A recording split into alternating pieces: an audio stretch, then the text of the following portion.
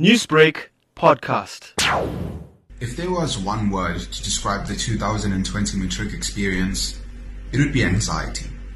Anxiety over our ability to attain our academic goals despite the current context, anxiety over the health of ourselves and those around us, and ultimately anxiety over the unclear state of tertiary institutions and what that means for us.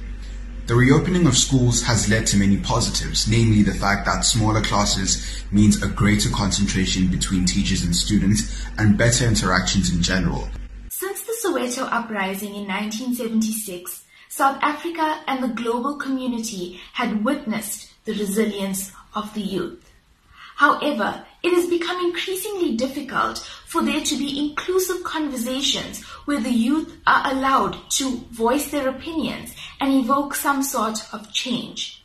During this pandemic, both the return to school and the disruption of the school year has created a large amount of anxiety among all matriculants. June 16, 2020 will be symbolic of a fight to conquer, a fight to finish the race the way I intended to start it, pandemic or not.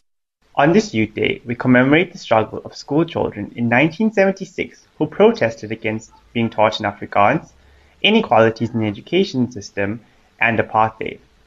Unfortunately, 26 years into democracy, the struggle is not over.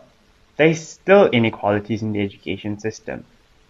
On the 8th of June 2020, when schools were to reopen, a large number could not, as they did not have necessary PPEs and did not meet necessary requirements. Something that worries me is the large number of learners who are still at home and do not have access to remote learning. I can only imagine the stress that they must have as they are at a great disadvantage. It's sad that inequalities in the education system still exist today. And I hope that the Department of Education makes it their top priority to address the issues of infrastructure, water and sanitation in these schools. Newsbreak, Lotus FM, powered by SABC News.